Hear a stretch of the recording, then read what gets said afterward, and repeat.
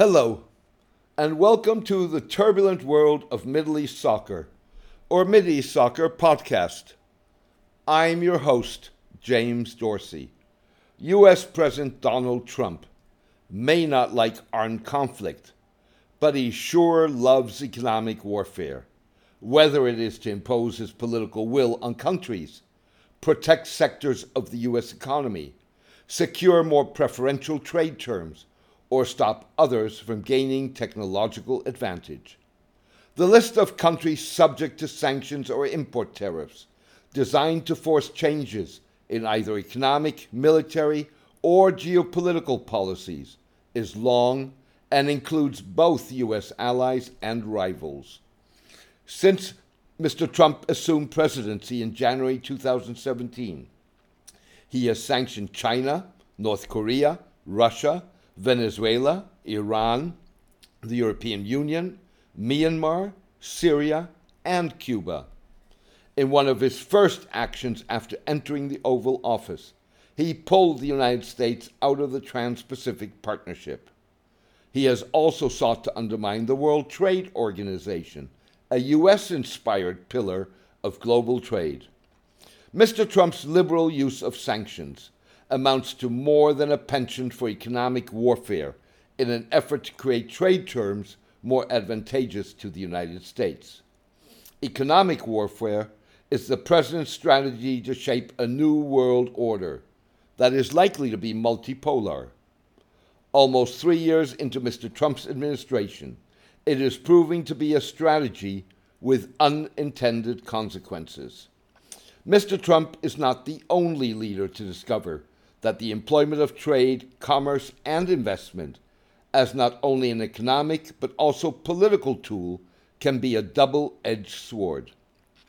So is Chinese President Xi Jinping, as he confronts mounting anti-Chinese sentiment in Eurasia and greater competition on China's border with the Russian Far East. Both leaders are forced to respond to external shocks, like mounting tension between Saudi Arabia and Iran in the wake of recent brazen drone and missile attacks on the kingdom's oil installations. These attacks have led to a temporary cut of Saudi oil production by half and are likely to change trading patterns, particularly in energy, not only of China, but also of multiple other Asian states, including Japan, South Korea, and India. Mr. Trump's protectionist penchant for economic warfare, 15 months before next year's U.S. presidential election, that breaks with 85 years of U.S. trade and economic policy that emphasized free trade and open markets, has yet to produce a foreign policy success. China and Russia, determined to counter U.S. power, particularly in Asia, have forged ever closer ties. Iran and North Korea have demonstrated the resilience to endure harsh sanctions.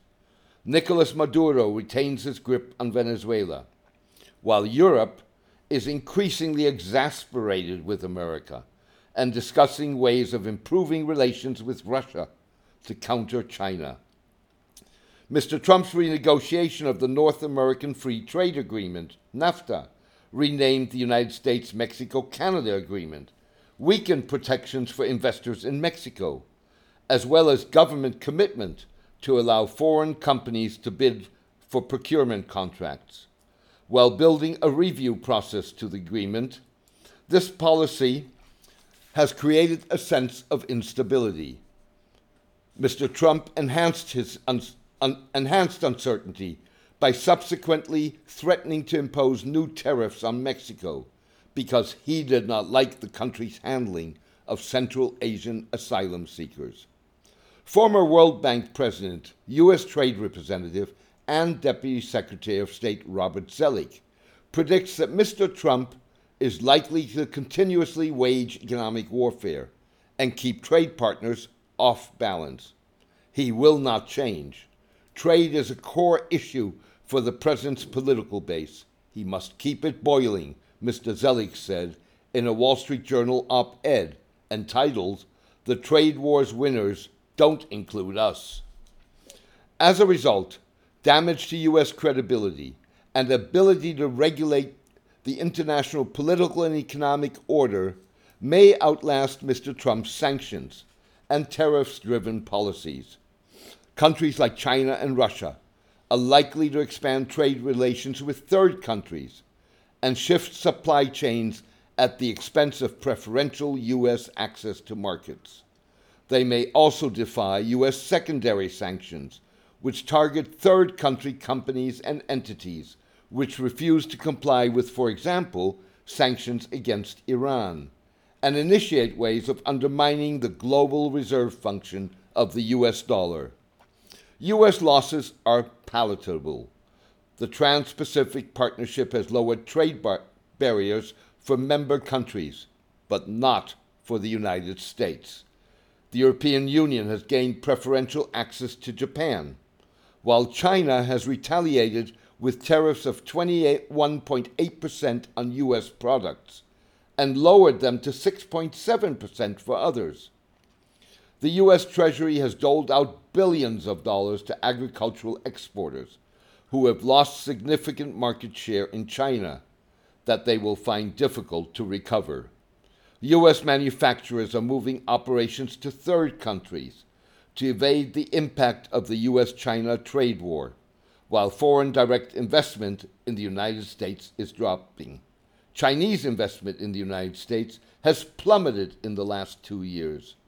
Meanwhile, India and the United States are erecting barriers of their own that will negatively affect bilateral trade, while negotiations with the EU are stalled. Mr. Trump's trade wars have reduced the United States' ability to establish rules and standards that govern key sectors like medical services, finance, intellectual property rights, data access and security, enable the fight against corruption, and promote transparency. This president disdains rules. He acts as if governments control purchases, like in old-style mercantilism, Mr. Zellick said. Trump thinks that trade policy is a tweet at 3 o'clock in the morning, added Democratic presidential candidate Bernie Sanders. Mr. Trump's erratic approach to its policymaking and implementation, including bullying and vacillation between bluster and moderation, has projected him as an unreliable and impossible negotiator. This approach showcases a sharp contrast to his self-styled portrayal of himself as the master of the art of the deal. At the risk of sparking the emergence of parallel economic worlds, one dominated by the United States, the other by China, Mr. Trump assumes his trade war and efforts to block Chinese access to U.S. technology would sabotage Mr. Xi's Made in China 2025 program, designed to make China commercially and industrially self-sufficient. Mr. Trump further sees his trade war as a way of halting China's effort to replace the U.S. as the world's foremost cutting-edge economy. Reporting on a visit by Mr. Xi to Henan province, Communist Party newspaper Global Times reported that the president had urged the development of the real economy, bolstered by manufacturing, with self-reliance as the basis of all endeavors. Mr. Trump may be right in his identification of the threat that China poses to U.S. economic and geopolitical dominance.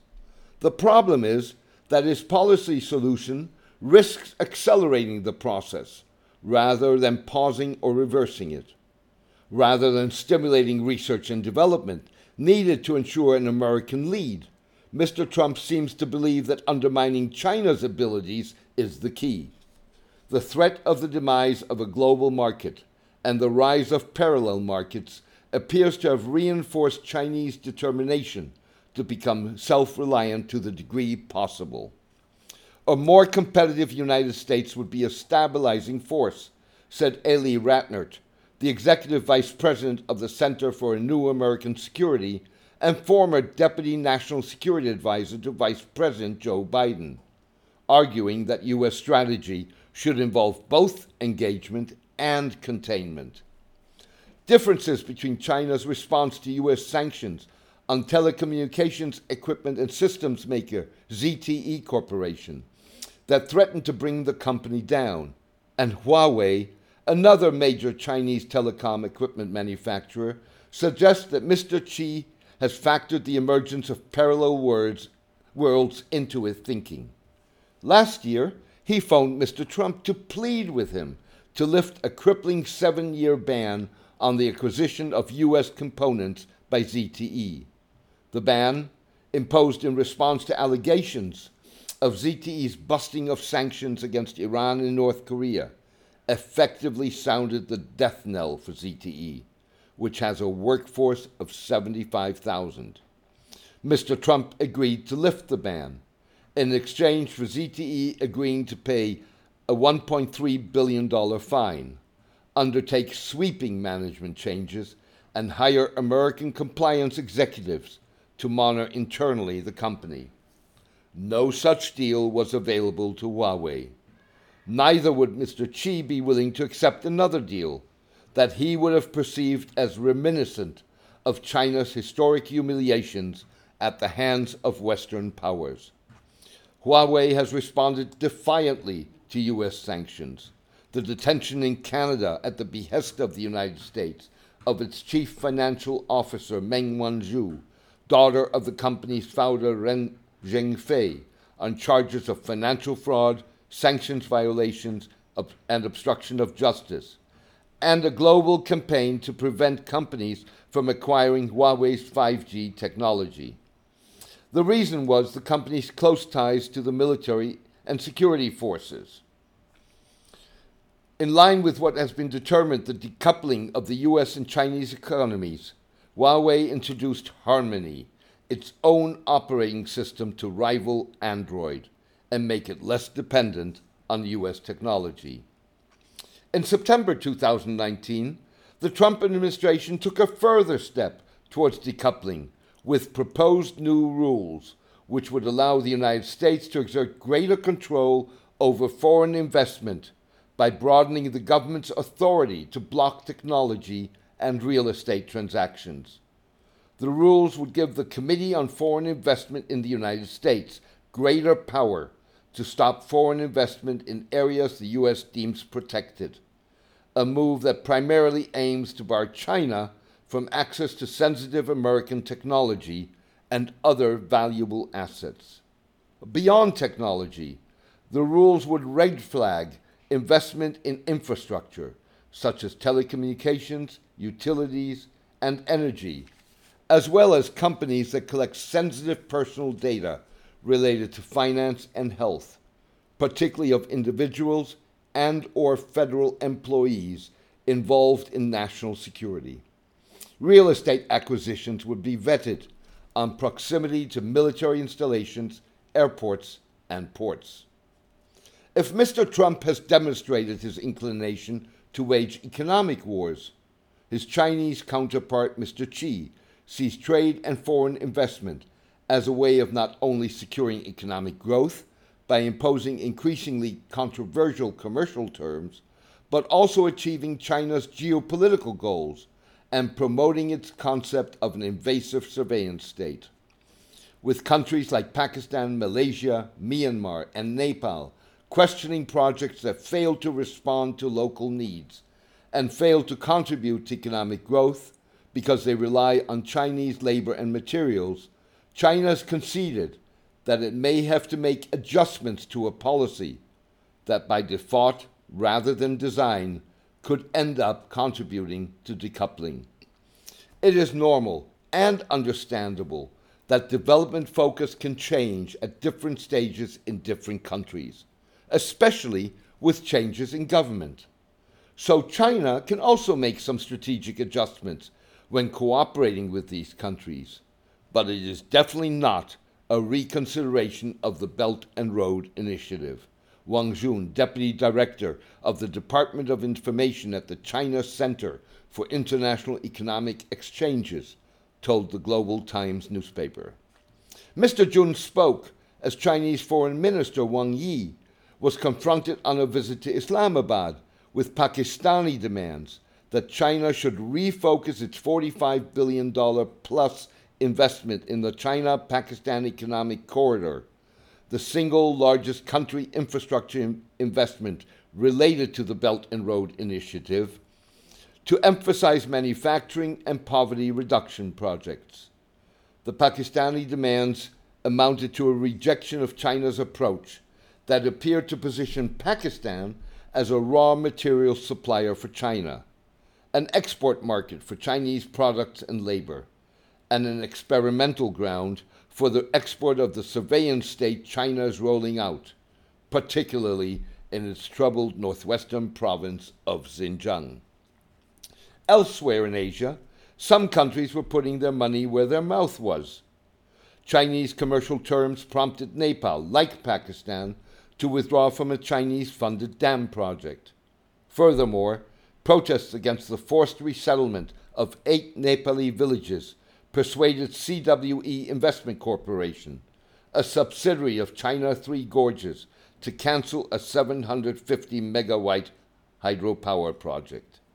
In July, Malaysia restarted the China-linked East Coast Rail Link, after forcing China to agree to downsizing construction costs by a third.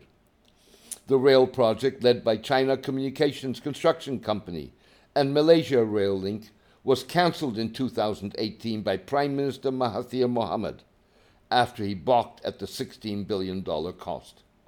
The rail scheme was one of several projects, including a natural gas pipeline, suspended or cancelled by Mr. Mahathir after taking office in May 2018. Similarly, Myanmar forced China to scale back its Kiak Piau deep-sea port project from $7.5 billion to $1.3 billion. Even China's approach towards trade with Russia, its closest ally, has sparked anti-Chinese sentiment and raised questions of whether the current state of affairs is sustainable. Chinese investment in Russia is a fraction of China's investment in other regions, like sub-Saharan Africa or South America, and less than China's expanding stake in countries like Nigeria and Brazil.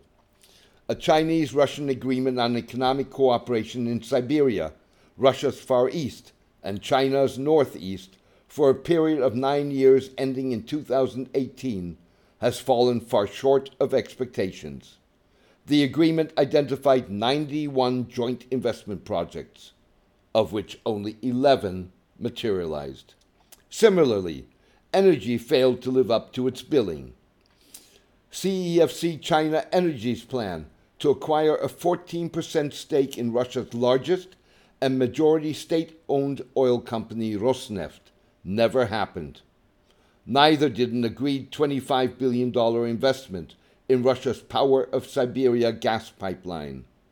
The pipeline's export of 38 billion cubic meters of natural gas is but one source for China, that in 2017 imported more than 90 billion cubic meters from Australia, Qatar, and Turkmenistan. Russia scholar Leo Aron charged that the lopsided nature of Chinese-Russian economic relations fits the definition of Karl Marx and Vladimir Lenin of colonial trade, in which one country becomes a raw material appendage of another.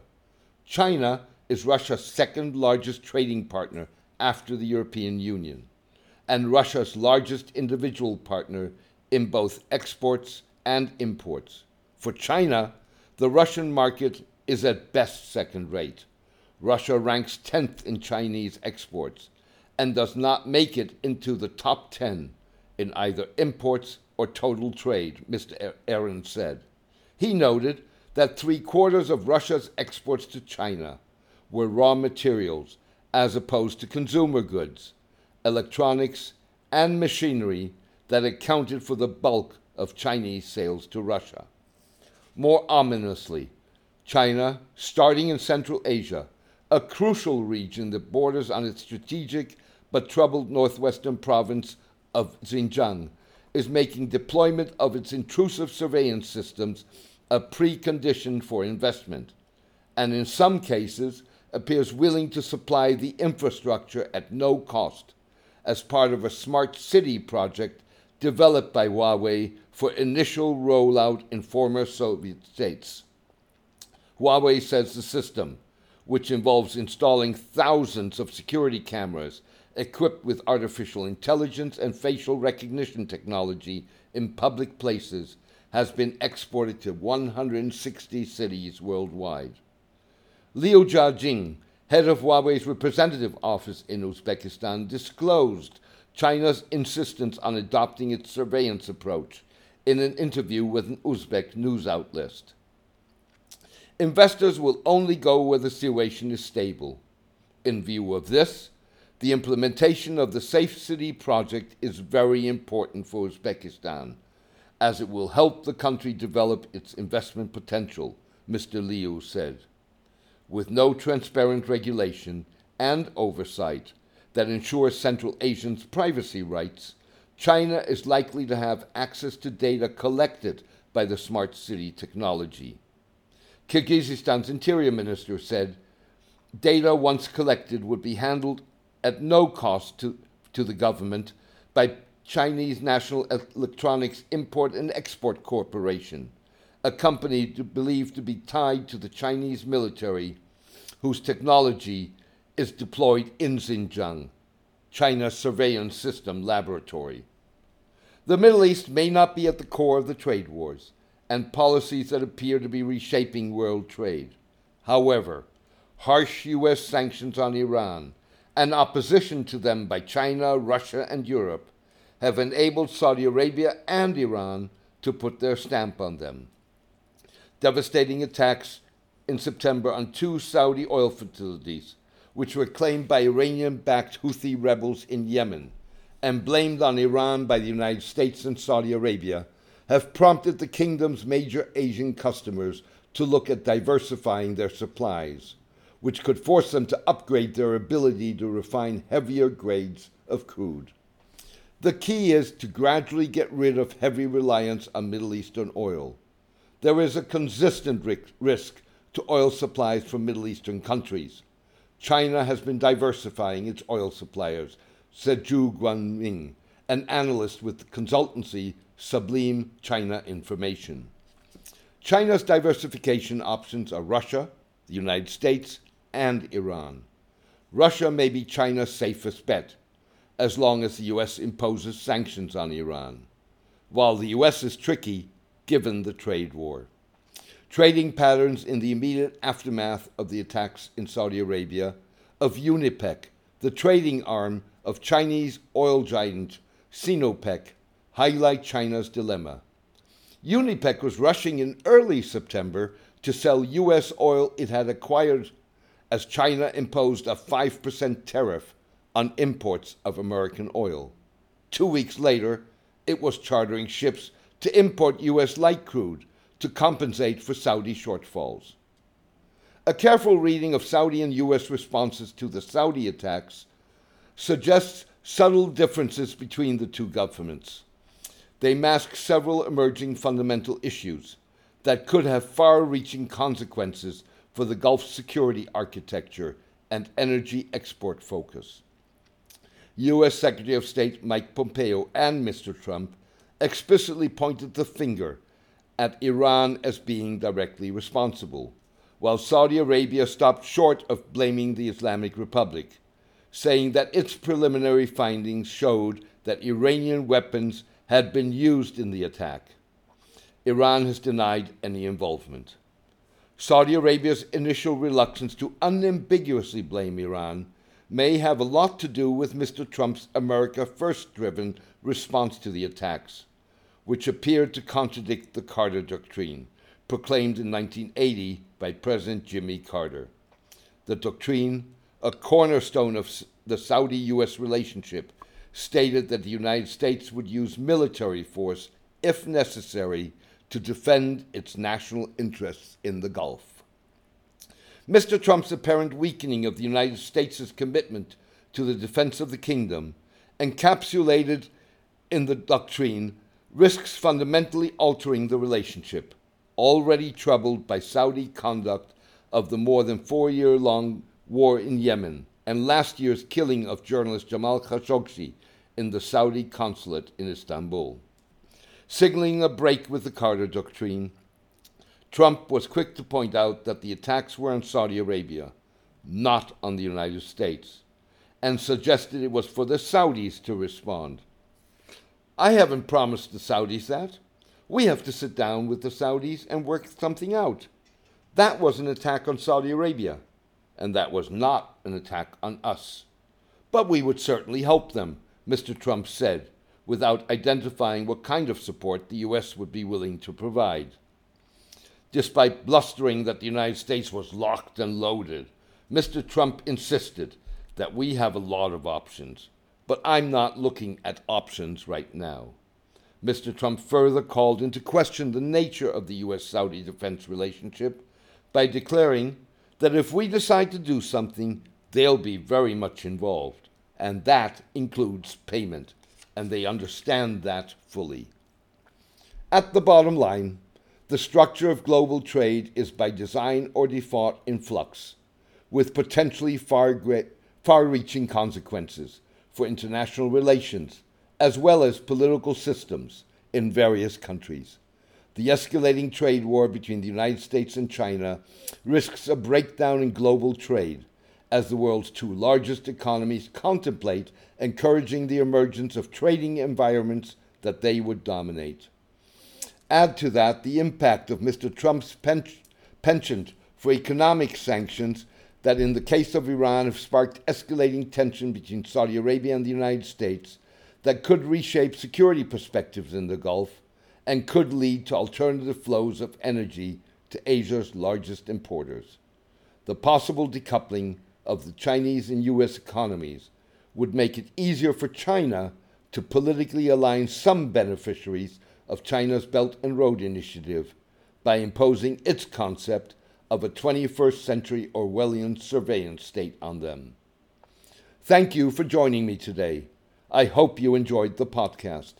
A written version of this podcast is on my blog, The Turbulent World of Middle East Soccer, at mideastsoccer.blogspot.com. Please join me for my next podcast in the coming days. All the best and take care.